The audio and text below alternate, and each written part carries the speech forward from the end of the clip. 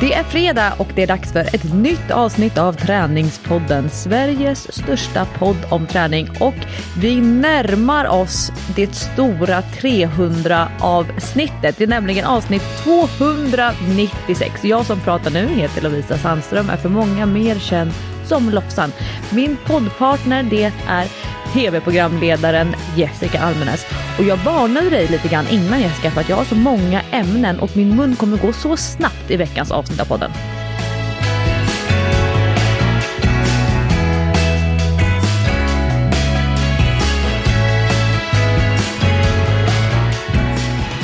Herregud, men det är bra, då har du varnat alla lyssnarna nu också så att de vet vad de har framför sig. Förmodligen ett långt avsnitt, precis som vanligt, och förmodligen kommer vi att prata ännu fortare än någonsin för att jag har också en del att prata om. Men det jag ska prata om framför allt, det går inte riktigt att relatera till att prata väldigt fort. Så vi får se. Utan det är mer långsam samtalstakt. Men du kan börja om du vill. Jag vill börja med att läsa upp ett ganska så långt mejl som vi har fått av en lyssnare. Ska jag köra? Mm. Hej Träningspodden! Jag är en trogen poddlyssnare som har varit med från start och vill tacka för en fantastisk podd. Alltså, börjar det med beröm, då kommer man med i podden. Jag kände att jag var tvungen att skriva till er då jag har haft extrema igenkänningar, främst gentemot Jessica från avsnitt 294. Jag är en 29-årig tjej som alltid har varit en aktiv person som har tränat i princip hela livet. Mitt fokus i träningen har i vuxen ålder varit främst löpning och jag har sprungit Tjejmilen gånger flera samt Göteborgsvarvet 2 gånger. Ja, fram tills jag blev gravid för ungefär 1 år sedan. Jag fick tyvärr foglossning redan i vecka 14, vilket gjorde mig begränsad i min träning. Jag körde lite spinning istället för löpning, men i och med corona så ville jag inte heller vara på gymmet. Så min träning det sista under graviditeten var i princip korta promenader och lite yoga. Efter förlossningen blev jag inte helt återställd i min rygg. Jag trodde själv att foglossningen var kvar, att den inte ville ge med sig, då jag läst mig till att det kan hänga i även efter förlossningen. Jag gick till sjukgymnasten som jag varit hos under graviditeten som sa att jag återigen skulle göra de övningarna som jag gjorde när jag var gravid. Men det blev ingen större skillnad. Jag blev sjukskriven när bebis var 3 månader och min sambo fick vara hemma med oss. I augusti så sökte jag mig till en osteopat och jag själv kände att jag behövde en mer grundlig undersökning / utredning för att komma vidare då frustrationen växte. Hon säger då att foglossningen inte verkar vara kvar utan mina muskler är fruktansvärt stela och hårda kring bäckenet främst, men också ryggen. Troligtvis för att jag inte har rört mig som jag brukar, men är också kort och stel i musklerna precis som du, Jessica. Jag fick då instruktioner om att stretcha kroppen för att töja ut och minska på stelheten. Jag har kört på med det varje dag. Samt mammamageövningar för att stärka upp magmuskulaturen och vips, för att citera Jessica. Det har gett fantastiska resultat. Jag är inte alls lika spänd i mina muskler och jag kan gå promenader 3-4 kilometer varje dag nu från att kunna gå 1-2 kilometer innan. Jag var även på mitt första träningspass sedan typ 1 år sedan förra veckan. Ett corepass. Sån härlig känsla att få svettas igen då efter träning och inte hormonsvett. Helt underbart stärkande för mitt psyke och att allt kämpande ger resultat. Det har såklart tärt på psyket och har själv varit nere på botten, men nu vänt och jag kör också mindfulness-övningar. Så ja, Jessica, jag vet inte, men jag kan se en hel del likheter. Skönt att höra att du också är på bättringsvägen. Nu blickar vi framåt och jag hoppas att jag kan springa på Lovisa på ett lopp nästa år som jag gjorde på bilden nedan. Det är från Tjejmilen 2016 där vi träffades och grattade henne på hennes födelsedag. Jag fyller nämligen också dagen innan. Så för mig är Tjejmilen också en födelsedagshelg. Många kramar till er och sen är det en massa såna här starka emojis, muskelemojis och hjärtan. Och så är det en jättefin bild från målgången på Tjejmilen 2016 där jag ser väldigt berörd ut. Jag ser ganska så trött ut men glad och nöjd. Sånt fint meddelande och igenkänning, Jessica. Det är inte bara du. Nej, och jag måste bara säga det, nu ser ju inte ni bilden, men tjejen som har skrivit brevet, hon har också en väldigt fin frisyr på bilden. En otroligt snygg fläta, måste jag säga. En riktigt snygg löparfläta. Ja, verkligen, verkligen fin. Nej, men det här var ju ett jättehärligt mejl, och det ska sägas att vi får ju mycket mejl och meddelanden från er som lyssnar på podden. Och även om vi inte alltid hinner svara så läser i alla fall jag precis allt som jag får. Så att vi ser er, men det finns inte alltid tid att skriva tillbaka. Jag brukar ofta spara dem, för jag tänker att jag ska svara. Sen när jag har tid ska jag sätta mig ner och svara på massa grejer, och så blir det inte av. Och så upptäcker man det när man får ett nytt meddelande från en person kanske, att shit, jag glömde svara på det här som jag tänkte verkligen att jag skulle svara på. Men då brukar jag svara. Så att, är det så att ni känner er förbisedda, så skriv en gång till. så kommer jag förmodligen att svara. Men det här är väldigt kul att läsa. Alltid igenkänning är väldigt roligt. Och jag blev också peppad av att hon skriver att det har faktiskt gett resultat att göra de här grejerna som hon har gjort. För att jag har ju fått ungefär samma instruktioner av naprapaten som jag går hos nu. Att jag måste ju träna upp magen, för att min stackars rygg har fått kämpa så hårt när de här ryggproblemen kom ju för mig. Började komma när jag var gravid senast. Och sen har det bara blivit värre. Och det är ju för att min mage har liksom checkat ut. Den är på solsemester någonstans. Och ryggen, den kämpar och sliter och får aldrig ledigt. Så det är inte konstigt att det krampar och drar och håller på där. Så att magen har jag också fått order om att träna upp. Vilket är det tråkigaste jag vet, som du vet, Lovisa. Så det tar så otroligt mycket emot. Och varje gång jag tränar magen så får jag fruktansvärd träningsvärk. Så jag vet ju det också. Okej, om jag tränar magen då kommer jag ha ont i magen i en vecka typ. Vad jobbigt. Så tar det emot ännu lite mer. Men jag blev lite peppad nu faktiskt när jag läste det här och såg att det kan finnas en lösning. För stretch har jag ju märkt, jag är ju väldigt, väldigt mycket också mot ryggontet. Om jag stretchar varje dag och är duktig med det, både på morgonen och på kvällen, så mår ju ryggen mycket bättre. Då kan jag ju nästan sova utan smärta. Så att, ja, tack för peppen och inspirationen, säger jag till brevskrivaren. Men jag tänkte på det apropå stretch, eller jag brukar kalla det för rörlighetsträning. När man till exempel har ont i en kroppsdel eller just känner sig sådär enormt gnisslig och knarrig och allting bara drar ihop sig. Att det är ju en sak att ha ett rehabprogram som man ska göra på gymmet 2 eller 3 gånger i veckan, eller att man har ett anpassat styrketräningsprogram där man inte försätter kroppen i de här smärtsamma positionerna. Men jag är ju övertygad om att den största framgångsfaktorn, det är ju att göra sin rörlighetsträning, sin pausgympa eller sina cirkulationsövningar regelbundet varje dag. Och kanske tvärtom, att inte göra det i anslutning till träning, utan att man just sprider ut det några timmar innan träningen eller några timmar efter träningen.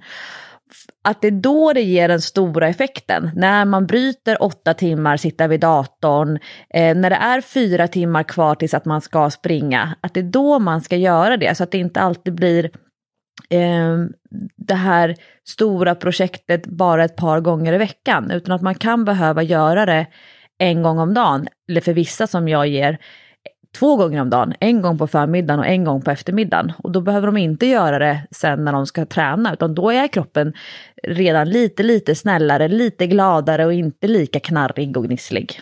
Precis, du är ju verkligen något på spåren. Det är ju regelbundenheten som är det viktiga. Alltså ta hellre 5-10 minuter per dag än att ta en halvtimme en gång i veckan. För det kommer att ge dig mer om du gör det varje dag. Alltså. Så är det verkligen med rörlighetsträningen, tycker jag. Att det måste man hålla i. Jag kommer bara ihåg när jag körde yogastreaken 100 dagar och kände mig som en gummimänniska och var så mjuk i alla leder och kroppen kändes kanon. Och tänkte så här, men nu har jag gjort jobbet.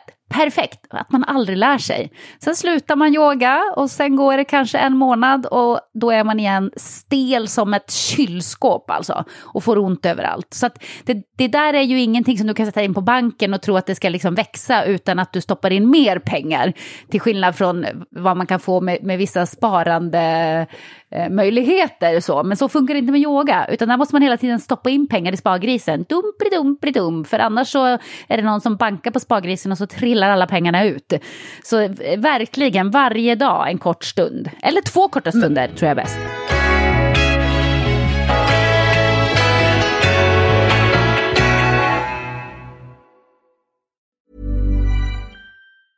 Life is full of awesome what-ifs, and some not so much, like unexpected medical costs. That's why United Healthcare provides Health Protector Guard fixed indemnity insurance plans to supplement your primary plan and help manage out-of-pocket costs. Learn more at uh1.com. Hiring for your small business? If you're not looking for professionals on LinkedIn, you're looking in the wrong place. That's like looking for your car keys in a fish tank.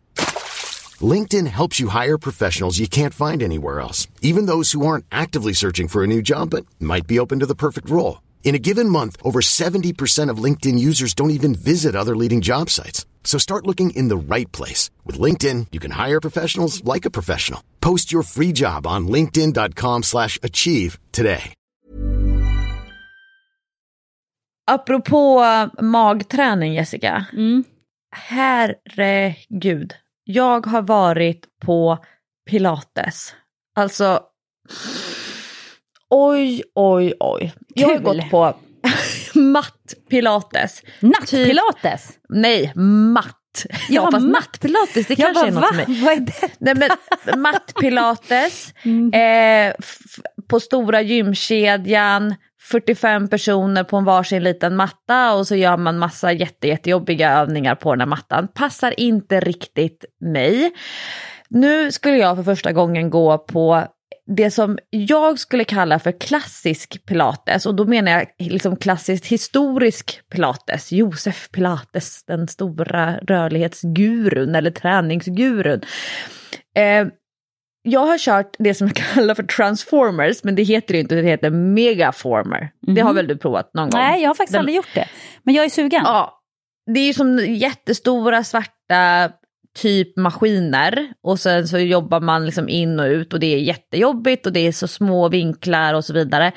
Men passade kanske mig inte jättebra, därför att jag tyckte att det var väldigt mycket i ytterlägen, vilket är knepigt för mig. Och sen så är jag lite känslig för när det liksom är jättemånga speglar runt hela, alla står vända åt samma håll, och det blir en liten särskild stämning som jag inte är 100% bekväm med. Det jag gjorde i fredags, det var på en liten pilatesstudio.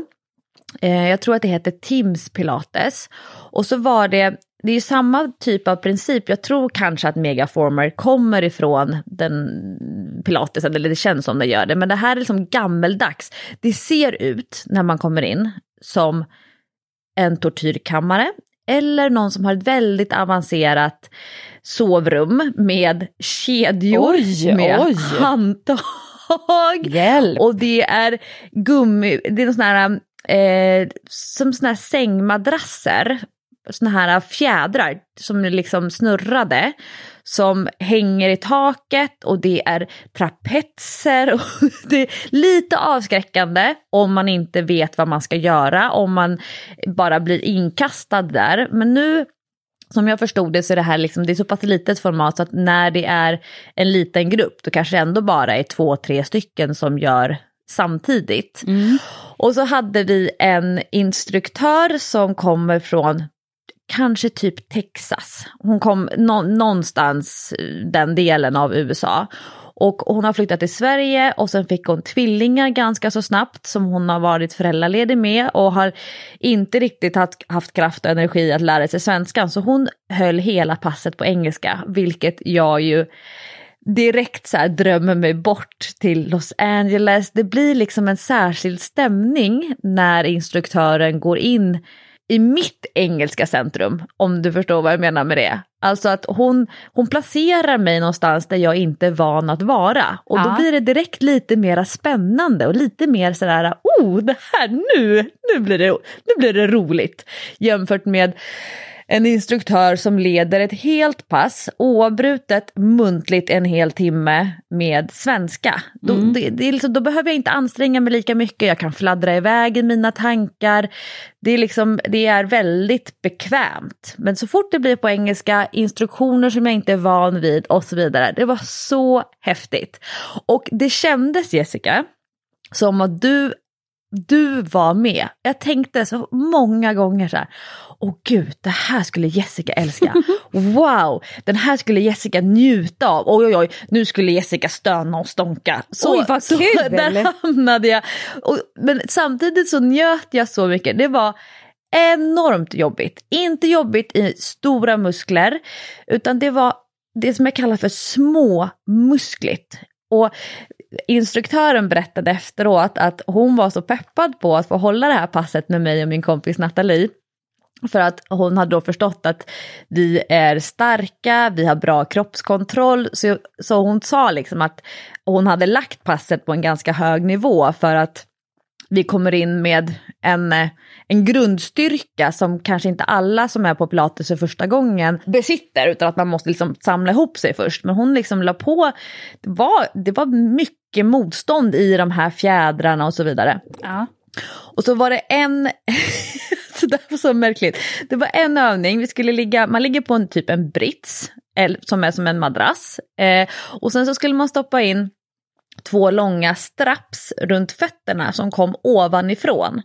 Och sen sträcka ut benen så att det blir ju en avlastning från de här långa remmarna. Men samtidigt så hamnar man i en stretch som var nästan för mig outhärdlig i insida lår. Typ ligga på rygg och sen fälla ut benen åt sidorna. Även om de är avlastade, att vara där ute, det bara drog i bindväven från ljumskarna ner till knät på insidan. Och sen ta sig tillbaka därifrån, ligga och göra bencirklar. Nej, men det var helt fantastiskt. Och jag tänkte så här, oj. Det här måste jag göra fler gånger. Det här kan inte bara vara en sån här kul eventgrej att testa. Och sen så, nu kommer jag inte göra det här på flera, utan nu har jag börjat göra research för om det finns några liknande pilatesklasser och såna här studior närmare där jag bor. Det här var på Östermalm som vi var. Och sen var det en magövning där man skulle ha en mjuk typ gummiboll i knävecket. Och sen låg man och höll typ som i en ribbstol.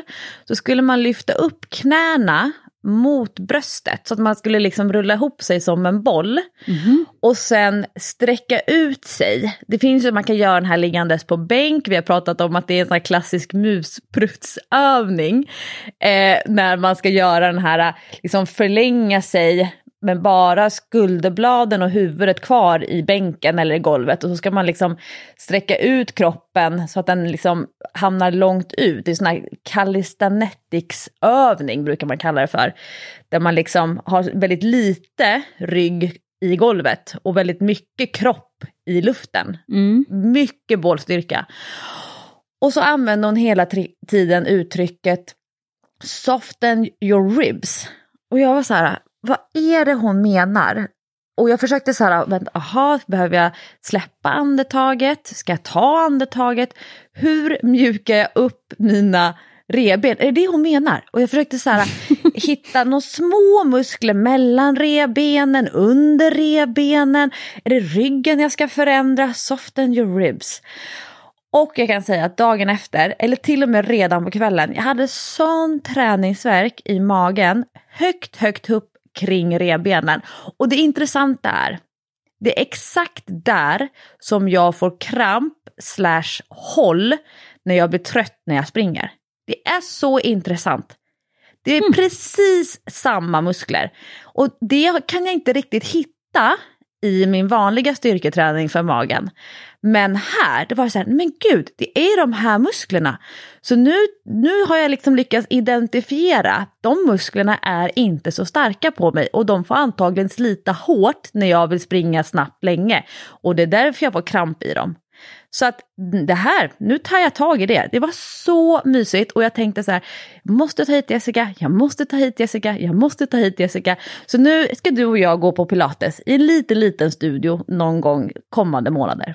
Gud vad kul, det ser jag verkligen fram emot, vilken cool grej. Jag känner att det där skulle absolut passa mig, det där är något som jag skulle gilla. Jag tänkte på det när du sa de här musklerna som du brukar få håll i. Apropå det så har jag lärt mig nu hos naprapaten att höftböjaren, den sitter inte alls där man tror att höftböjaren sitter. Höftböjaren sitter liksom inne i magen. På framsidan där man tror att det bara är en massa organ. Där är hon och trycker och jag är så här, vad trycker du på nu? För det kändes jätteobehagligt när hon var där och tryckte. Hon bara, men höftböjaren sitter där, du är jättestill i höftböjaren. Jag bara, höftböjaren? Där har jag bara en massa organ, det är lever och njurar och magsäck och allt möjligt. Men det är ingen höftböjare. Hon bara, jo, den sitter där. Hur skulle du annars kunna böja på höften? Det gör du ju inte med ryggen. Nej, okej, det kändes ändå rimligt när hon förklarade det. Men det var ändå en ögonöppnare för mig som förklarade så här, varför man ibland kanske har ont i magen fast man inte har ont i magen, om du förstår, att det inte har något med matsmältning att göra, utan det kanske är för att jag är lite stel i min höftböjare. Hon bara, för man kan få som, när jag är här och trycker så kan det bli som att du får som mensvärk och lite kramper i magen efteråt. Och då kopplar det för mig så här att ibland när man får de där krampkänslan i magen, det kanske inte alls är kopplat till PMS eller ägglossning eller vad det nu kan vara, utan det kanske har något med höftböjan att göra. Så det var faktiskt också en aha-upplevelse. Men det var ett litet sidospår, för det här med pilates, det kände jag verkligen att det ska jag prova på definitivt. Så där får du ta med mig.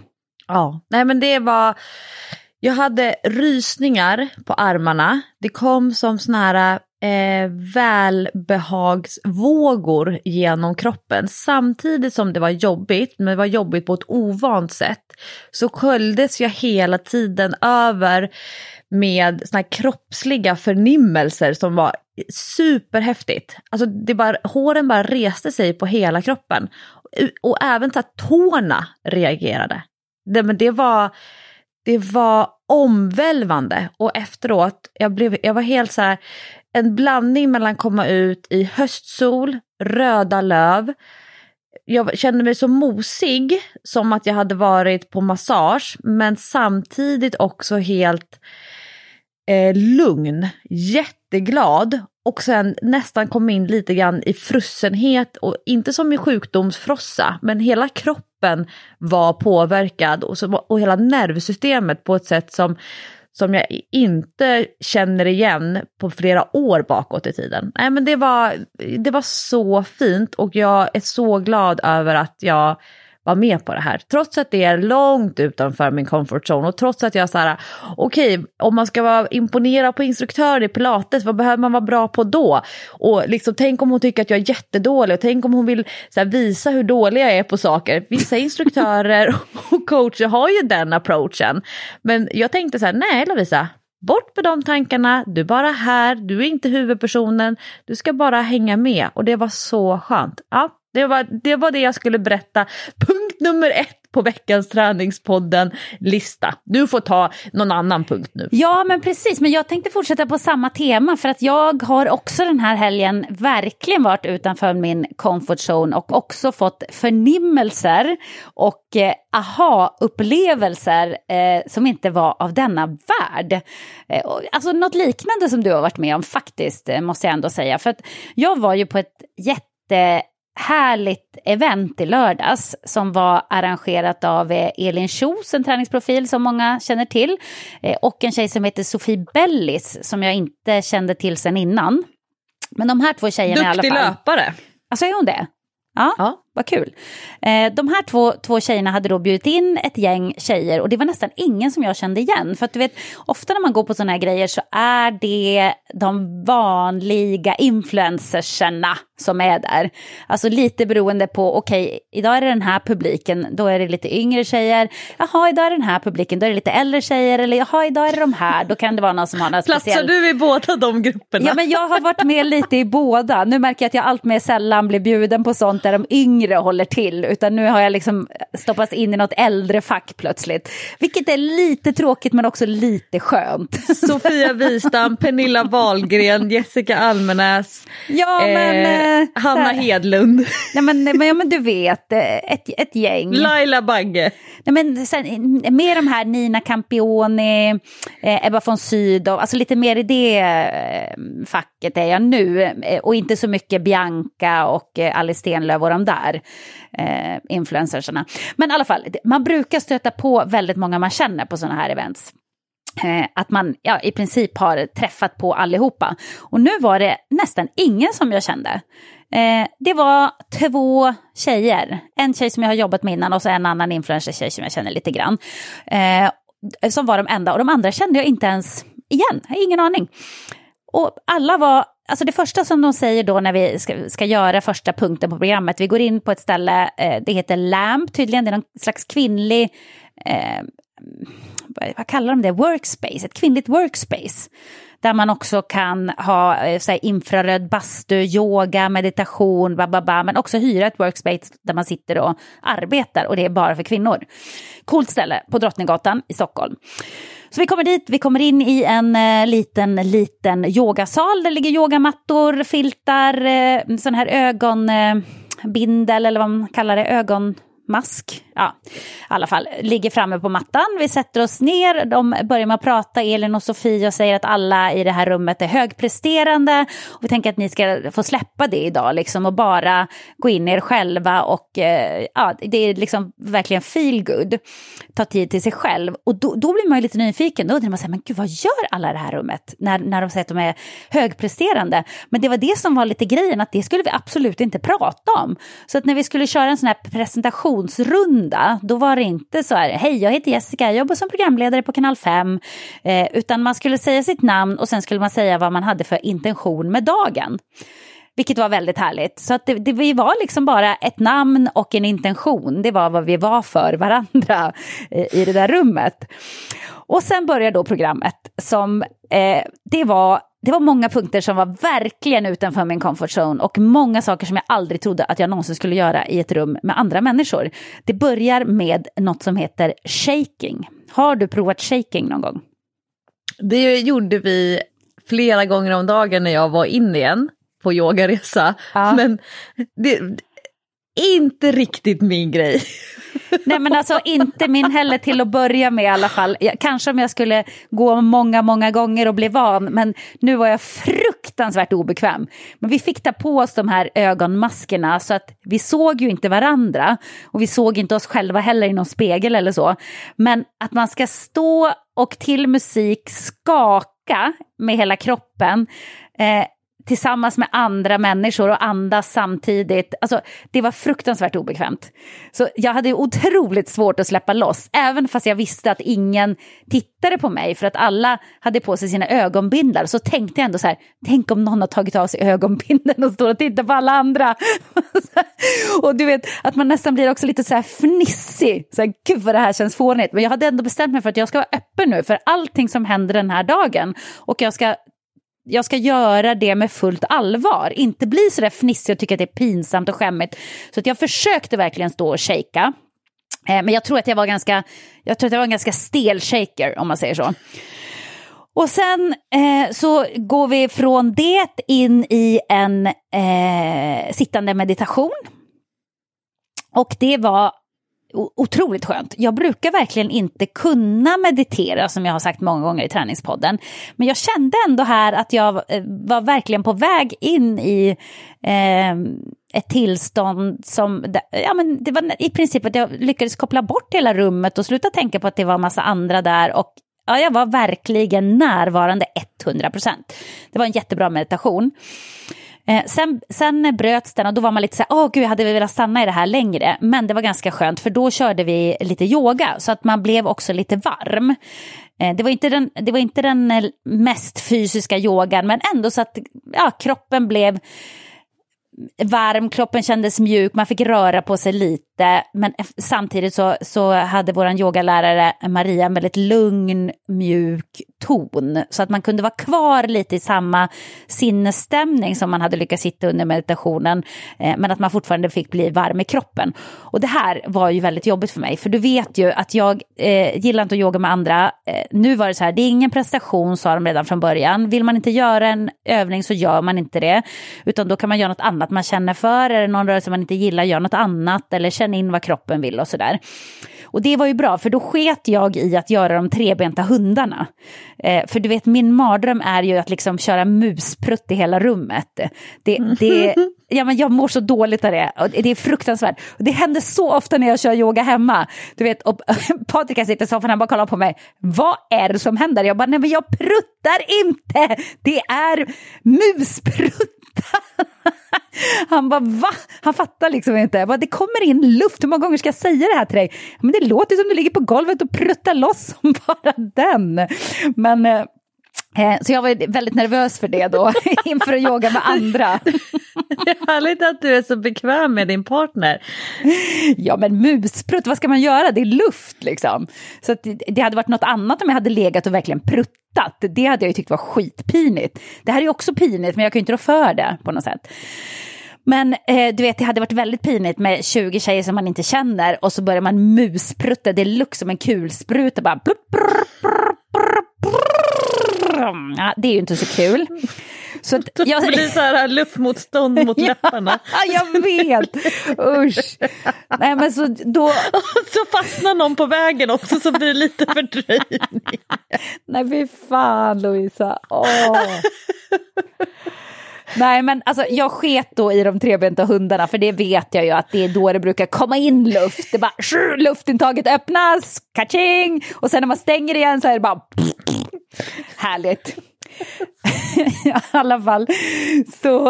Så det gick bra, men jag fick verkligen tänka på knip hela tiden. Alltså jag lovar, jag jobbade så mycket med min vad heter det, bäckenbottenmuskulatur under det här yogapasset så att du anar inte. Men det gick bra, så det var skönt. Och sen hände äntligen hela dagens stora höjdpunkt. För då var det dags för breathwork, andningsarbete med en instruktör från Hale som jag har velat gå till. Som jag har pratat om tidigare i träningspodden, andningsstudion. Det här var så jävla spännande alltså. Då körde vi det var som att köra ett träningspass fast med andning. Hon hade liksom ett upplägg och man körde intervaller och alltså det var riktigt, riktigt ballt. Och det som vi gjorde först och i olika intervaller då, det var rundandning. Och då börjar man att andas in 2 andetag och så 1 ut. 2 andetag med näsan. Man börjar 1 andetag där man använder hela magen, fyller magen. Och så 1 andetag till. Det där var lite klurigt innan jag fick grepp om det. För du ska ju inte släppa ut luften däremellan. Och så 1 andetag till ovanpå det första andetaget, om man säger. Där man istället fyller bröstet och lungorna. Väldigt intressant. Man fick jobba med tekniken. Sen släpper man ut luften genom munnen. Och så höll vi på så här, rundandning kallades det. Och man fick ändå jobba ganska koncentrerat med det. Och sen körde man intervaller emellanåt när man hade andningsuppehåll, tror jag att hon kallade det. Till att börja med när man andades in ett djupt andetag, andades ut allting och sen skulle man låta andetaget stanna kvar i magen. Så att då har Min värsta. Alltså jag tyckte att det var ganska obehagligt. Faktiskt. För då sa hon så här, och så låter ni det stanna kvar i magen tills ni hör min röst igen. Och du vet, jag låg där och första gångerna så fick jag panik. Då var jag tvungen att andas. Då blev jag så här, du vet att man nästan känner som att man ligger under vattnet och inte får luft. Det var faktiskt lite obehagligt. Till att börja med, innan jag vågade slappna av i det och tänka så här, vad kan hända? Jag kan andas som jag vill. Och ju längre in i, för det blir också en slags meditation, ju längre in i det jag kom, desto enklare blev det här. Men i början var det obehagligt. Och sen den andra grejen man gjorde i de här då andningsuppehållsintervallerna, det var att man drog in ett andetag ända upp till huvudet som hon sa och höll kvar det och inte fick andas ut innan hon sa till. Det tyckte jag inte var lika obehagligt, för då var det som att då var luften ändå där inne någonstans. Det kändes lite tryggare. Men du har testat det här alltså, andningsuppehållsgrejen? Ja, och i någon sån här guidad andningsworkshop. Men jag kommer ihåg att jag då fick en minnesbild från en PT-klient, en man som jag hade, och det här var ju tidigt 2000-tal, så att då var inte vad ska man kalla det för? Om vi ska prata trender så kommer andning att bli det kommer bli en eget fenomen i sig inom tränings- och hälsobranschen. Andningsworkshop och andningsträning och liknande kommer att få mer utrymme. Så det kan man vara, om man gillar att vara trendig, då kan man börja med det här. Men det var en PT-klient till mig, en man som tog hjälp. Han var i slutskedet av sin rehabilitering och det var ganska så här komplex sjukdomsbild kopplad bland annat då till utbrändhet och till panikångest. Och jag liksom skulle komma i slutskedet för att hjälpa honom få ordning på sin träning igen och att inte hamna i den här prestationsfällan. För att han var väldigt duktig på att prestera tidigare och sen hade allting bara liksom havererat. Men då berättade han för mig, för han hade under flera år haft panikångestattacker, både ensam när han varit liksom hemma, men han hade också hamnat i situationer där han fick panikångest i möten, han kunde få det på en tågstation och då hamnar med hyperventilering.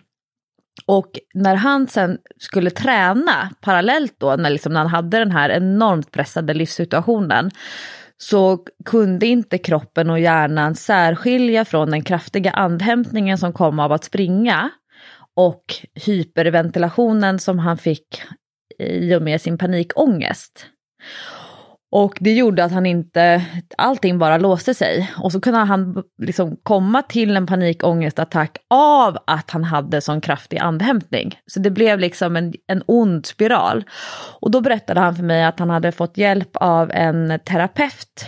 Och faktiskt själv, hur ska jag förklara det? Han beskrev det så här, att han hade fått hjälp med att själv ta sig till den här känslan av att inte få luft, att hyperventilera och att då också lära sig kontrollera andningen i det här skyddade rummet.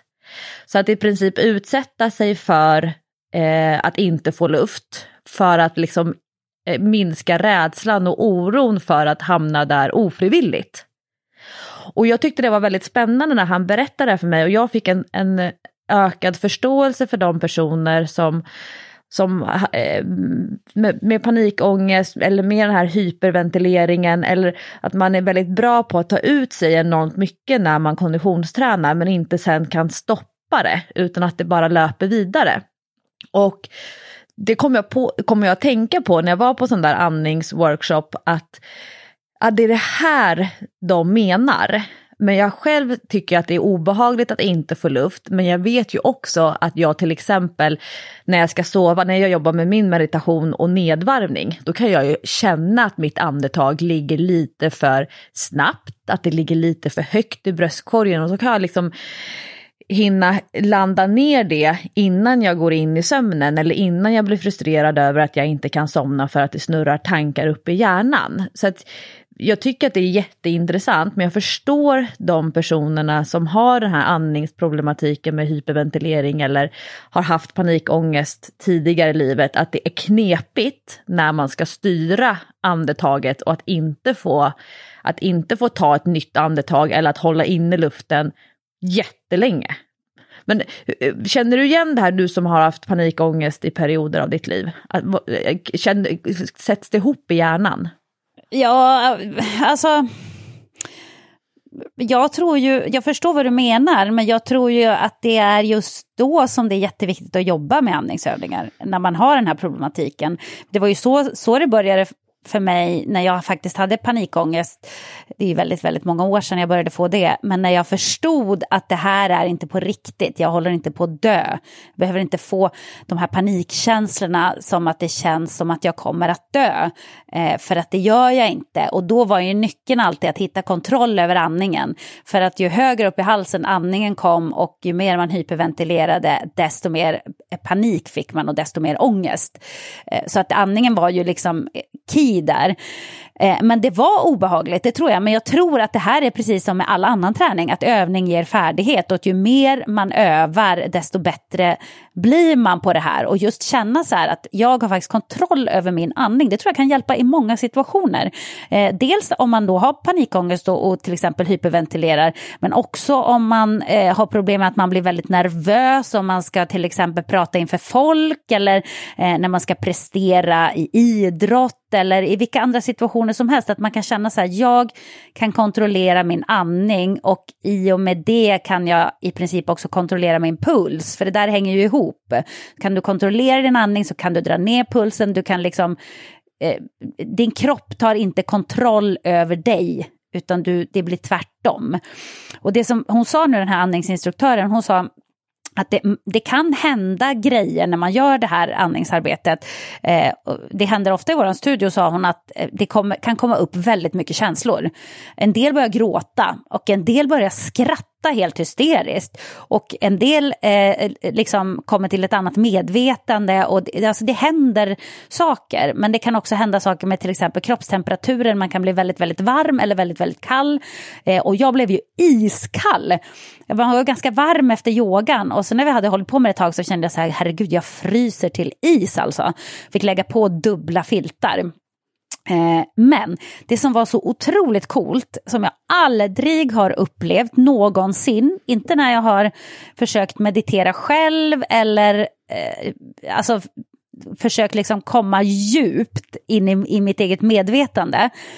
Jag har aldrig varit så djupt som jag var här i ett rum med fullt okända människor som jag inte känner. Så var jag längre in och bort och utanför min kropp än jag någonsin har varit. Alltså, så här, jag var bara mitt eget medvetande och knappt ens det. Jag var inte i min kropp. Det var en fruktansvärt cool känsla. Det var så fruktansvärt mäktigt, måste jag säga. Och att jag liksom också, hon sa det också så här, låt det som vill komma till er komma till er. Och man vet inte vad det är. Men jag fick liksom någon slags vision av, det här låter jättesjukt, men av ett tredje öga på något sätt. Alltså helt bisarrt. Och jag vet inte vad det skulle symbolisera, men det var verkligen som ett öga av ljus som jag hade liksom framför mig i mitt medvetande när jag gjorde de här andningsövningarna. Jag var riktigt djup. Det var knappt så att jag kunde eller ville komma tillbaka när vi var färdiga med den här andningen. Jag ville bara stanna i det. Det var jävligt ballt. Och som jag förstår det så är passen på Hale är ju lite längre än det vi gjorde nu. Jag tror, svårt att säga för tidsuppfattningen var helt borta, men jag skulle säga att vi kanske höll på en halvtimme 40 minuter. Men det var alltså jävlar vilken grej. Mäktigt, riktigt mäktigt. Men sen skulle vi då komma ur det, vilket var kämpigt, och det var fler som upplevde samma, att det var jobbigt att komma ur det, liksom. Man ville inte det riktigt. Och så käkade vi lunch, och sen efter lunchen så hade vi en workshop som handlar om law of attraction med en coach som heter Elora Boström. Väldigt häftig kvinna, cool, väldigt speciell. Och det var ju också superintressant, alltså om hur absolut inget hokus pokus som folk ofta tror med law of attraction, så här man kan tänka sig sin rikedom, utan om att det handlar om att det vi tänker påverkar våra känslor, och våra känslor påverkar våra aktioner. Alltså det att vi skapar situationer själva genom våra tankar och våra känslor, och man kan också skapa helt nya situationer genom att förändra sitt tankemönster. Alltså ska man byta ut eller ska man bli av med en dålig tanke eller någonting som håller fast en, eller att man är på ett ställe där man inte vill vara i livet, då måste man byta ut det med en annan tanke, och att det kan ta lite tid, man måste jobba med det. Men det här har jag varit inne på länge, också med mantran och att man ligger och säger saker till sig själv innan man ska sova och sådär. Men nu fick jag lite mer ord på det och lite mer kött på benen och så, men det var väldigt intressant. Och efter jag hade varit på det här så var jag helt mör. Alltså jag var otroligt lugn, men jag var helt mör. Det var som att jag hade blivit manglad lite grann. Inte fysiskt, men jag vet inte, mentalt på något sätt. Och så hade jag några vänner som skulle komma hem på kvällen, och helst ville jag bara ligga i soffan, men de skulle komma hem till mig och göra pizza och dricka lite bubbel och så. Och det slutade med att vi gjorde pizza, drack bubbel, sen satt vi och ritade hela kvällen. Det här är så konstigt. Vad fint! Ja, vuxna människor. Tre vuxna kvinnor, min 12-åriga son och Sam, som var vaken till midnatt givetvis, för han går aldrig och lägger sig när det är fest. Vi satt och ritade och var kreativa och bara skapade. Och det var också otroligt skönt. Och så på söndagen då, så hade vi basketmatch. Och det var som att jag hade tagit med mig allt det här till basketmatchen. För äntligen så kunde jag prestera på en basketmatch. Och jag var jättebra. Och det gick jättebra. Jag gjorde massa poäng. Och det var liksom... Alltså jag spelade så som jag vet att jag kan spela. Men som att mitt huvud har låst det för mig tidigare. Och att jag har jobbat med de här... Att jag säger så hårda saker till mig själv. Och är liksom elak mot mig själv och hård mot mig själv. Det var som att jag hade löst på någon... spänning eller någon, alltså jag vet inte, tagit bort en spärr på något sätt, öppnat en dörr, jag vet inte fan hur jag ska beskriva det, och det här är jätteflummigt och det kommer säkert inte att hålla i sig, för att man måste nog jobba med sånt här kontinuerligt, återigen precis som med rörlighetsträning för kroppen, så den här träningen för det mentala, det måste ju också underhållas, jobbas med hela tiden, men det var sannerligen en märkvärdig helg som jag har haft.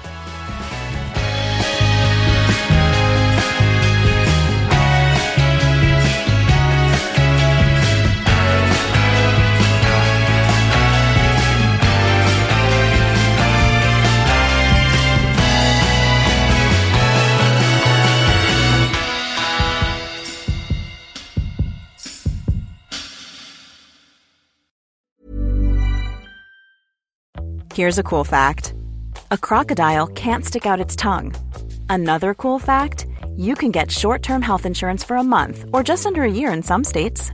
United Healthcare short-term insurance plans are designed for people who are between jobs, coming off their parents' plan, or turning a side hustle into a full-time gig.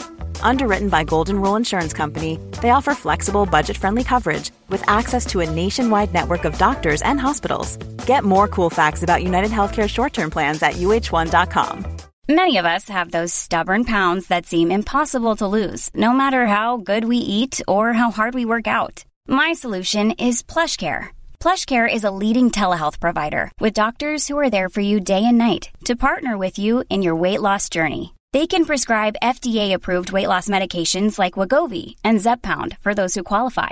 Plus, they accept most insurance plans. To get started, visit plushcare.com/weightloss. That's plushcare.com/weightloss. Var det här delen av avsnittet som du skulle prata med den lugna, långsamma rösten? Ja, det kanske jag inte gjorde. Det var inte bara kulsprutan från det ena hålet. Nej, men jag kände att jag blev så till mig nu när jag ville försöka beskriva det här. Det är ju jättesvårt att beskriva för andra hur det är när man kommer verkligen djupt i en meditation. För jag har aldrig gjort det förut. Det här var så jävla coolt för mig. Att jag kände inte av det andra rummet. Inga andra ljud, inga andra människor. Jag var helt bara ett medvetande. Fy fan vad coolt. Har du varit så djupt i en meditation någon gång? Alltså, jag tycker ju om att meditera. Och när det är en bra guidad meditation, då går jag 100% upp/in i mig själv. Är det en guidad meditation från en röst som jag inte trivs med, och jag tror det är enormt personligt vilken typ av röst man trivs med, eller om det är för kallt, eller om det är för varmt, eller andra grejer som stör, då blir det inte så här lite grann, utan då är det 0.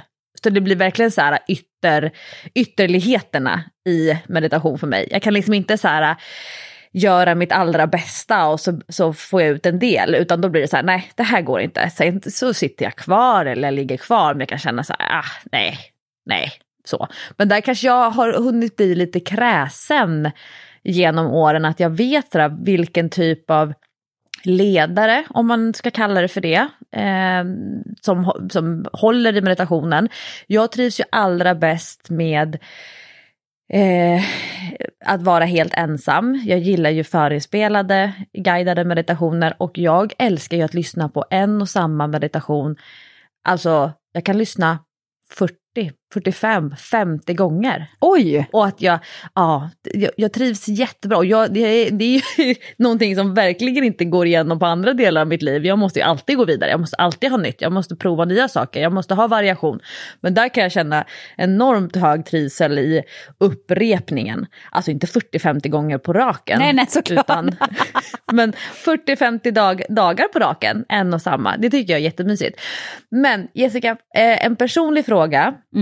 Vad tog du med dig från lördagen? Tog du med dig ett mantra? Tog du med dig ett budskap eller en insikt? Alltså, kan du sätta ord på det stora tunga som du la ner i ryggsäcken? Inte tungt som i att bära utan som är värdefullt för dig. Nej, men jag tror att min främsta insikt var att man måste jobba lika mycket med det mentala som man jobbar med det fysiska. Och jag är ju jättebra på att jobba med min kropp, alltså den fysiska kroppen. Men med huvudet och det mentala är jag kanske inte lika bra. Jag har inte haft lika mycket tålamod. Men att man kanske måste ge det lite mer tid faktiskt. Och jag fick lära mig väldigt många bra saker, som att det är viktigt med en omstart om dagen. Alltså att man behöver en omstart på eftermiddagen någon gång när man går in i det här trötta perioden som kan vara mellan kanske 2 och 4 eller 2 och 5, när man kan bli stentrött ibland som man bara vill sova. Det är jättebra att ta en omstart, det vill säga kanske en kort meditation eller powernappen, du vet när man tar ett par nycklar i handen och så lägger man sig på soffan och så när nycklarna trillar i golvet, då är man färdig. För då har man ändå startat om datorn på något sätt. Det har jag aldrig hört förut. Har du inte hört om det tricket? Det är ett superbra trick. Det är så som direktörer ofta gör. Det är nog därifrån det kommer.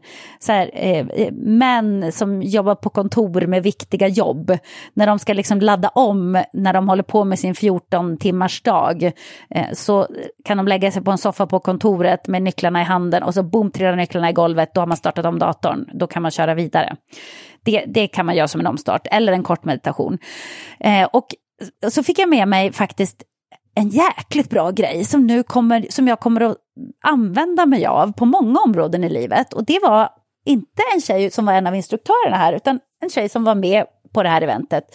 På lunchen så sa hon till mig så här, vi pratade om att prestera med idrott och sådär. Och så sa hon till mig så här, ja men när jag spelade tennis, så när jag spelade singel, så upptäckte jag att jag var så himla hård mot mig själv när jag missade. Och kunde säga så här, fan vad jag är dålig. Jag är usel, skit också, jävla pisslag. Och du vet, så här, allt var så dåligt och pratade så neggigt med sig själv. Och då började hon tänka, jag ska prata till mig själv som jag hade pratat till min dubbelpartner om jag hade spelat dubbel. Och man skulle ju aldrig säga till sin dubbelpartner så här, fy fan vad du är dålig om den missar ett slag. Då skulle man ju säga så här, nästa sitter, bra kämpat, kom igen, nu kör vi. Liksom. Då skulle man ju vara peppig på ett helt annat sätt. Och då började jag tänka så här, okej, hur pratar jag till mig själv i basketen? Ungefär så där som hon gjorde när hon spelade tennissingel. Alltså riktigt elak mot mig själv, stenhård mot mig själv, mycket hårdare mot mig själv än vad jag är mot de andra i laget. Alltså kanske dubbelt så hård mot mig själv som jag är mot de andra. Och då började jag tänka så här, men då kanske jag när jag spelar basket ska prata till mig själv som jag pratar till mina lagkompisar. Alltså när jag missar ett skott, vad hade jag sagt till min lagkompis då? Ja, men då säger jag precis samma sak till mig själv istället för att börja tänka en massa dåliga tankar. Och jag vet inte, jag tror att det lilla knepet gjorde jättemycket för mig faktiskt. Och det var som att det var verkligen en aha-upplevelse som jag pratade om innan. Jag fick en aha-upplevelse. Att jag kom på någonting som har hjälpt för mig så mycket hela livet, inte bara i idrott. Och att det skulle vara så enkelt som att bara tänka, hur pratar du med dina lagkamrater? Prata likadant till dig själv. Och det gäller ju då inte bara sport utan även andra saker i livet. På jobbet till exempel, när man är jättehård mot sig själv. Men man skulle inte vara det om någon annan gjorde ett misstag.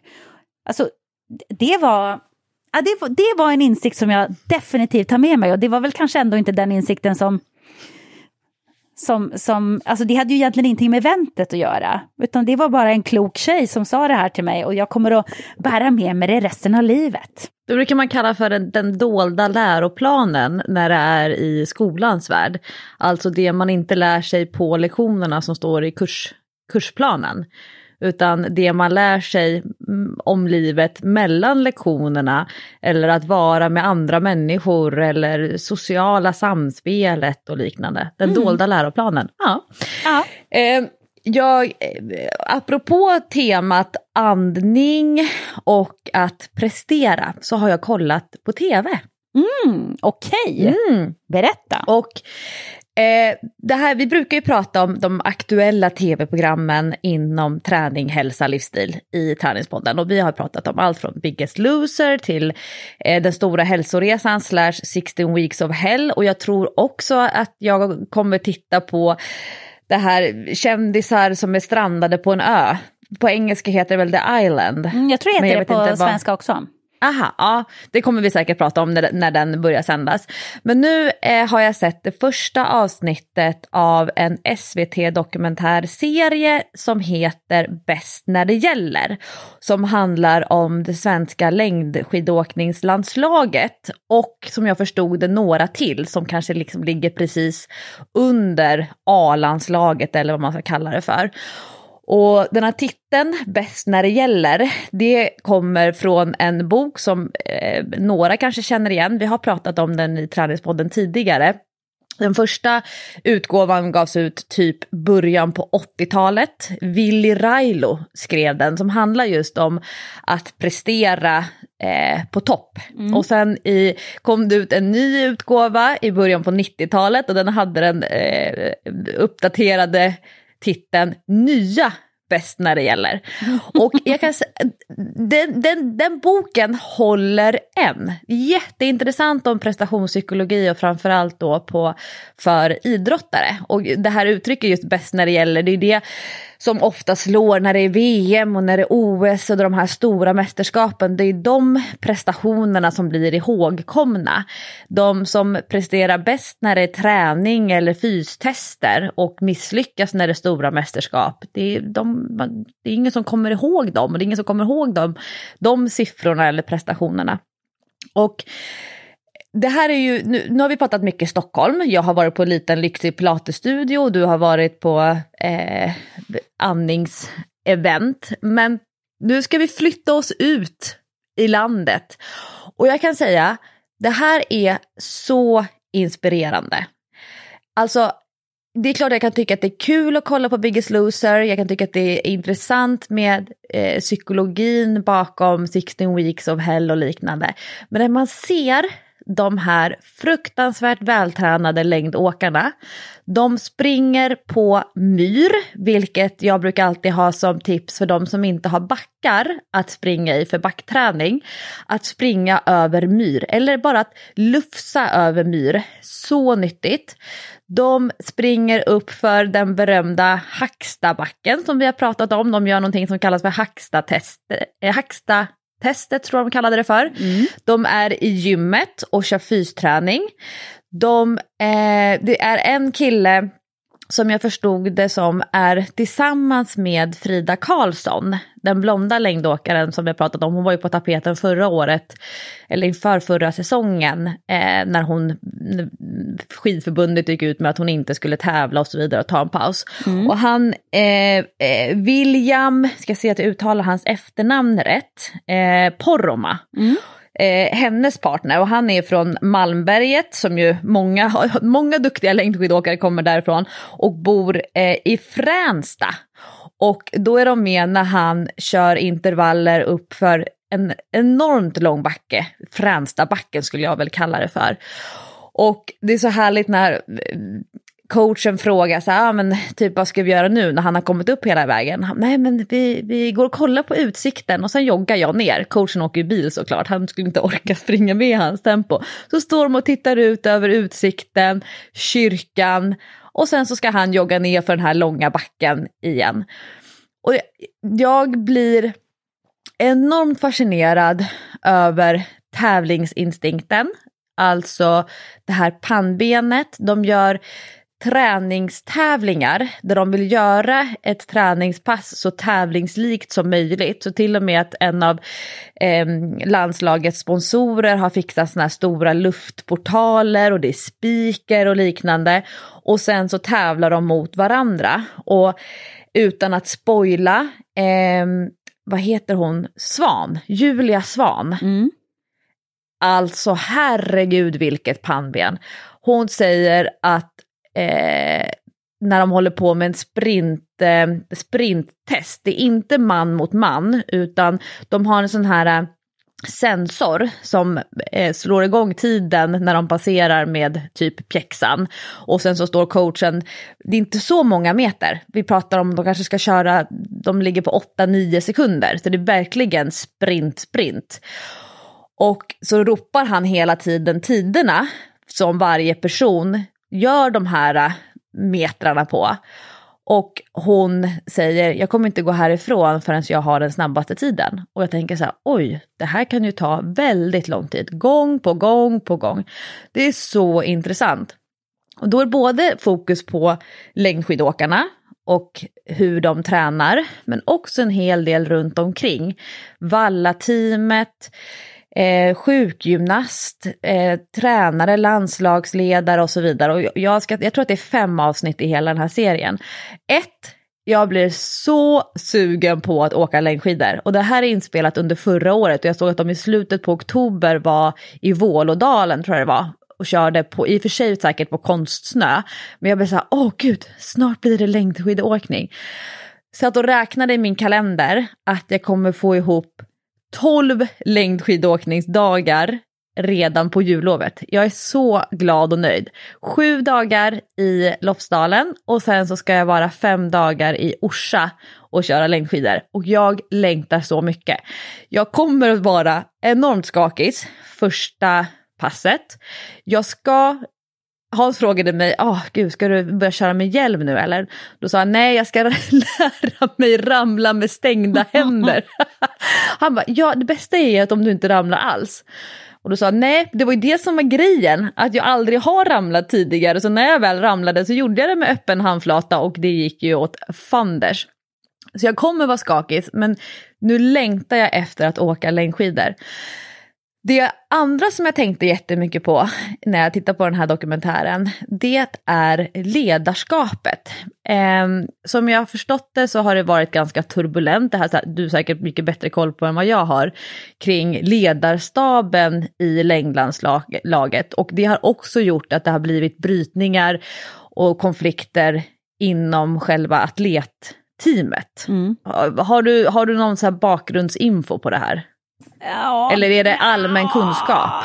Alltså vad jag förstår, jag har inte hunnit se det här ännu, men vad jag förstår så får man väl veta en del saker som inte har varit uppe i ljuset tidigare, men man har ju förstått att det har varit lite rörigt. Det har man ju förstått, att vissa åkare har inte velat vara med utan har tränat själva, och det verkar som det har varit lite konflikter mellan vissa åkare och andras tränare, och att vissa ska ha personliga tränare och andra tycker att alla ska ha samma, och att det har varit lite rörigt och sådär. Men jag läste någon rubrik i tidningen häromdagen att det också har varit gnissligt inom laget lite grann.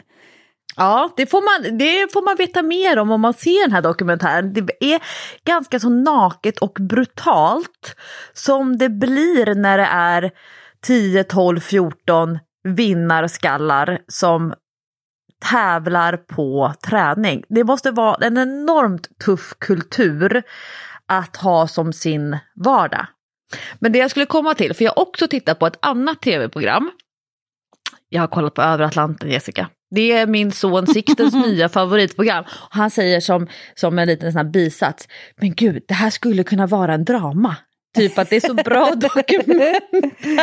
Det var roligt. Så det här hade kunnat vara regisserat. Jag ligger i fas med streamen, men utan att spoila någonting för de som tittar på linjär tv eller som inte har kommit i kapp på de streamade avsnitten av Över Atlanten, Jessica. Så tänker jag så mycket kring ledarskapet ombord. Och du och jag brukar skämsamt prata om när apokalypsen kommer, vilka som kommer att klara sig. Den tidiga CrossFit-eran som handlade mycket om att vara i liksom i bästa möjliga form för att kunna klara sig vid en kris/katastrof. Och det slog mig när jag tittar på över Atlanten. När apokalypsen kommer, om det är någon eller några man ska hålla sig väldigt nära, då är det här seniora besättningsgänget. Alltså, vad heter chefen? Alltså våran kapten är ju Klabbe. Ja. Klabbes kollegor som jag antar har fått instruktionen att hålla sig enormt långt i bakgrunden. Kanske inte ska höras och synas så mycket när kamerorna är på. Men herregud vad bra de är på att leda. Att vara lugn, att ingjuta trygghet, att låta människor få prova på, att låta människor få göra misstag, men när misstaget håller på att göra att allting går åt helvete så träder de in i precis rätt tillfälle, ordnar upp det, lyfter fram misstaget. Vad beror misstaget på? Hade det kunnat undvikits? Var det ett handhavande fel? Var det någonting i attityden som gjorde att det blev så här tokigt? Eller var det helt enkelt avsiktligt eller och så vidare? Och förklarar också hur undviker vi att det här misstaget sker igen? Och sen i nästa process lyckas övertala den här enormt rädda och lite brända personen att prova igen. Det är när apokalypsen kommer, jag hoppar på en segelbåt när som helst om det är de här männen, de här farbröderna som står och vinkar till mig. Anders och Malcolm. Känner du igen det här, Jessica? Ja. Var det så här för dig? Nej, men vet du vad? Vi älskar dem så mycket. Jag tror att alla vi som var med på båten, alltså av kändisgänget eller vad man ska säga, vi skulle liksom anförtro dem med våra liv vilken sekund som helst. När som helst. För jag har aldrig känt mig så trygg i hela mitt liv. Alltså, vi hade ju Anders då, jag och Marco och Limpar hade ju finska Anders som våran vaktchef. Och han är alltså den lugnaste, tryggaste personen som du någonsin kan hitta. Han säger inte jättemycket, men det gör ingenting. Och ibland pratar han så lågt så ingen hör vad han säger. Så Marco och jag fick ju fråga varandra ibland så här. Marco frågar mig så här, vad säger han? Jag vet inte. Jag hörde inte du heller vad han sa? Nej, jag hör inte vad han säger. Och då sitter han bredvid. Men vi har sagt va 4 gånger och vi hör inte vad han säger. För han pratar så tyst och så mumlar han lite i skägget på finlandssvenska. Men du vet, han bryr sig inte. Och han var så trygg. Han var så trygg. Och också när man var lite så här osäker, när man kände så här, nej, nu har det gått dåligt ett tag och jag gjorde fel eller vad det var, så kunde han bara peppa en så här på ett, jag vet inte, på ett sätt som man kände sig trygg. Han kunde bara säga så här, men du kan det här, ställ dig där nu, du har gjort det 1000 gånger, ställ dig där och kör, det är inga problem. Och man kände så här att han litade ändå på mig, fast jag hade gjort bort mig lite och så, eller vem det nu var som hade gjort bort sig.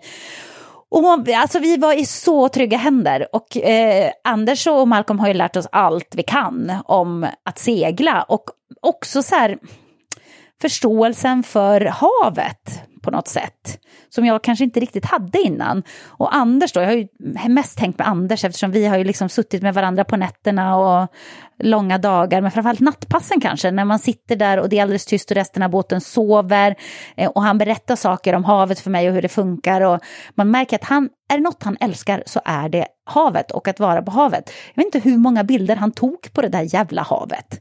Alltså, jag sa till honom så här, men Anders, du tog en exakt likadan bild igår. Ja, men det är fint. Det är fint, det är havet. Man var okej. Han tog bilder på havet hela tiden. Och då ska du betänka att han lever sitt liv på havet. Alltså han bor på en båt och är kapten på en båt. Och han seglar året runt jämt. Men han tycker fortfarande att havet är så fascinerande att han vill ta bilder på det varje dag. Jag tycker att det är häftigt. Men det är svårt att bestämma ålder på de här två herrarna. Och dels är det ju att man tänker att det är människor som lever på havet. Det är sol och det är vind och det är vatten och det är antagligen en helt skev dygnsrytm. Vet du ungefär hur gamla de här herrarna är? Jag ska aldrig gissa ålder på folk, men typ 60? Ja, det är så coolt. Nej, men det här är... Och jag tänker jättemycket på ledarskap. Det finns ett avsnitt i Skavlan som är ett par veckor gammalt, apropå The Island, där Montazami är med. Och så pratar de apropå Hedvig Lindahl som aldrig har fått vara officiell lagkapten. Trots att det liksom, hon väldigt gärna hade varit det i fotbollslandslaget. Och som målvakt är man ju på många sätt en inofficiell ledare. Att man kan styra spelet bakifrån, man har en helt annan överblick än de andra utespelarna och så vidare. Så det var så de kom in på ledarskap. Kan alla leda? Vilka egenskaper behöver man ha för att vara en bra ledare? Och jag tror att du satte huvudet på spiken när du pratar om din vakt där. Att han verkligen älskar havet. För att många människor som blir ledare, de älskar sig själva. De älskar sin egen röst. Och nu har jag ju pratat nästan oavbrutet i en timme. Men att man är väldigt självuppfylld. Man är uppfylld av sig själv. Man tycker om sig själv. Och man tycker om att leda andra. Men det behöver inte betyda att man är en bra ledare för andra människor. Eller alla sorters människor.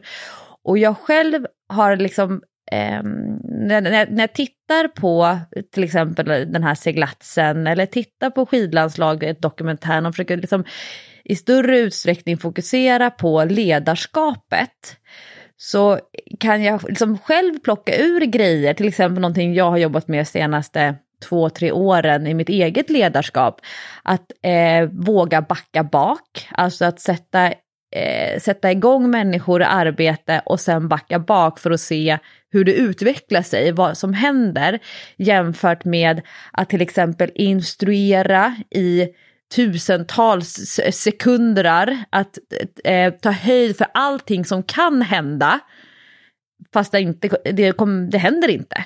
Utan att liksom mer sätta igång och sen backa bak. Du pratade om det i förra veckans avsnitt av Träningspodden, när ni lyckades göra en övertalningskampanj till er tränare. Att han skulle komma för att styra upp er och att leda er. Det är ju fascinerande att titta på olika sorters ledare i olika sorters miljö och vilka attribut som man gillar hos just den här ledaren. Att det är så avgörande för vilken miljö, vad är det för ämne, vad är det för typ av grupp eller person som ska ledas. Jag som jobbar mycket med 1-till-1-ledning. Och jag är så fascinerad av de här skepparna, och jag ska titta ännu mer med de ögonen på just längdlandslaget, dokumentären Bäst när det gäller, med ledarskapsanalyserna. Gillar du att bli ledd, Jessica? Ja, det gör jag faktiskt. Man kan inte tro det, för att jag gillar att bestämma själv. Men jag är inte så förtjust i att leda. Jag gillar att bestämma, men jag gillar inte så mycket att leda. Jag tycker om att bli ledd, men jag gillar inte att vara ett får. Jag gillar att tänka själv och vill liksom ha egna åsikter och sådär. Men en stark ledare funkar ju väldigt bra på mig. Det gör det. Och just när jag var där på båten, man känner så här, jag har absolut inte kontroll över den här situationen.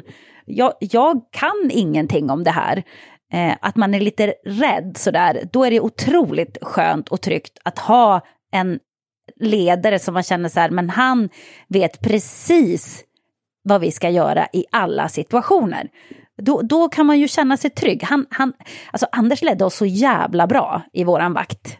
Han gav oss så mycket förtroende redan från början. Tänk att vi fick stå och styra den där jäkla båten. Alltså jag vet att det finns de som tror att vi bara stod och styrde när kamerorna filmade. Men vi styrde båten dygnet runt. Vi gick inte för motor. Vi seglade hela vägen. Och det var vi som stod och styrde. Alltså det hände ju någon gång att Klabbe eller någon av de andra tog över rodret. Om det var det var någon gång när det var riktigt stormigt och dåligt väder. Då tog Klabbe över. Men för det mesta så var det vi som stod och styrde. Hela tiden. Och vi kunde ju ingenting från början. Tänk att liksom ändå ha ett sånt ledarskap och vara så trygg i sitt ledarskap att man är helt... att man känner helt förtroende i att jag kan det här så pass bra att jag kan låta de här noviserna komma in och lära sig och ändå låta oss, han lärde oss på ett så bra sätt som man själv inte är så bra på. Han lärde oss genom att vi också fick göra misstag. Och man måste ju göra misstag i livet. Det är det här som vi föräldrar gör fel nu för tiden. Att vi försöker liksom eliminera alla misstag som våra barn kan göra. Genom att vara kanske lite för curlande. Och försöker liksom se allt som kan hända. Allt som kan gå fel. Och så försöker vi bygga ett litet kuddrum för barnen. Så att de ska slippa det här. De ska slippa gå igenom alla de här sakerna. Och det är ju dumt för att man lär sig bara genom sina misstag. Det är då som det verkligen sätter sig. Att höra om saker som kan hända eller misstag man kan göra, det lär man sig inte ett skit av. Så att han hade en väldigt trygg och bra ledarstil. Just det där med ledarstil har jag jättestarka minnen från någon kurs som jag läste på GH när jag pluggade till lärare. Så fick vi gå igenom olika typer av ledarstilar. Till exempel den auktoritära ledaren som jobbar mycket med befallningar och order, tar beslut och sen liksom nästan ibland fysiskt flyttar på människor för att de ska liksom göra den arbetsuppgift som ledaren har tilldelat dem. Och sen finns den visionära ledaren. Det tänker jag att Klabbe kanske hamnar lite grann, som målar upp visioner av hur saker och ting kommer vara, liksom mycket målbilder och så vidare. Sen finns det den här bedjande ledaren som ber om saker och är väldigt så här mjuk. Det finns också den här demokratiska ledaren som man ibland brukar säga så här, ja, men det här är så här typisk svensk mellanchef. Vill inte trampa någon på tårna, man gör mycket omröstningar, det ska tas gemensamma beslut, alla ska vara så mycket nöjda som det går och så vidare. Och så fick vi göra rollspel där vi skulle leda gruppen framför de andra grupperna och sen så skulle vi då anta ett visst typ av ledarroll och ha en ledarstil. Och du vet, man skrattar som man gråter när man drar det till sin yttersta spets och tittar på de här ledarstilarna. Och uppdraget var ju också lite grann då, eller lite grann, ganska mycket, att vi skulle försöka hitta med vilken typ av ledare känns det mest rimligt att jag är. Sen så är det klart att det är anpassat till situation och så vidare. Men jag kan väldigt ofta se om en ledare försöker vara på ett sätt som den inte trivs med. När det är påklistrat, när det inte riktigt finns grund för den ledarskapet. Om jag går förbi en park och det är ett gruppträningspass och det är en instruktör som bara står och skriker. Eller en instruktör som bara sitter ner med sin telefon och sen ibland ger ut lite order. Eller idrottslektioner som sker ute i parkmiljö. Det är så intressant att titta på ledarskapet och vad är det för typ av ledarstil den här personen har? Det är väldigt spännande det där faktiskt. Vad kul att du tog upp det, för de förtjänar ju så himla mycket cred och de syns inte så mycket i programmet, så att det var ju roligt att få lyfta dem lite grann. Jag känner att jag saknar både Anders och Malle nu jättemycket. Ja, jag är så imponerad av deras ledarstil. Alltså när apokalypsen kommer, då kommer jag stå där i hamnen och vänta på att få bli räddad, men också att hjälpa till. Så, det är en bra känsla. Det låter underbart. Men du, nu har vi pratat i kubik här i nästan 1,5 timme. Och vi borde nog avrunda. Du kanske hade mer saker att säga, Lovisa, men du får spara dem till nästa vecka helt enkelt. Ja, mitt hemmagym har fått flytta in. Det kan jag prata om. Ja, vad kul. Då får du ta det nästa vecka.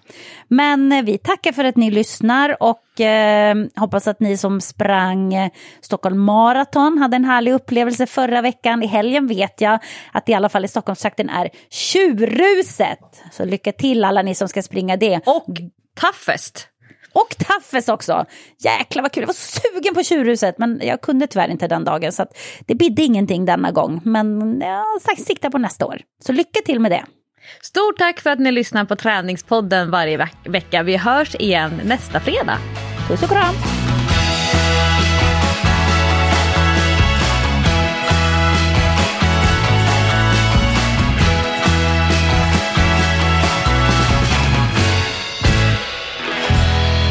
Träningspodden produceras av Sandström Group. When it comes to your finances, you think you've done it all. You've saved, you've researched, and you've invested all that you can.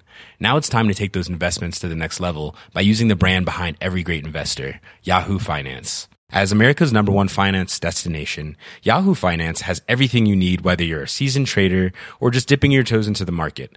Join the millions of investors who trust Yahoo Finance to guide them on their financial journey. For comprehensive financial news and analysis, visit yahoofinance.com. The #1 financial destination, yahoofinance.com.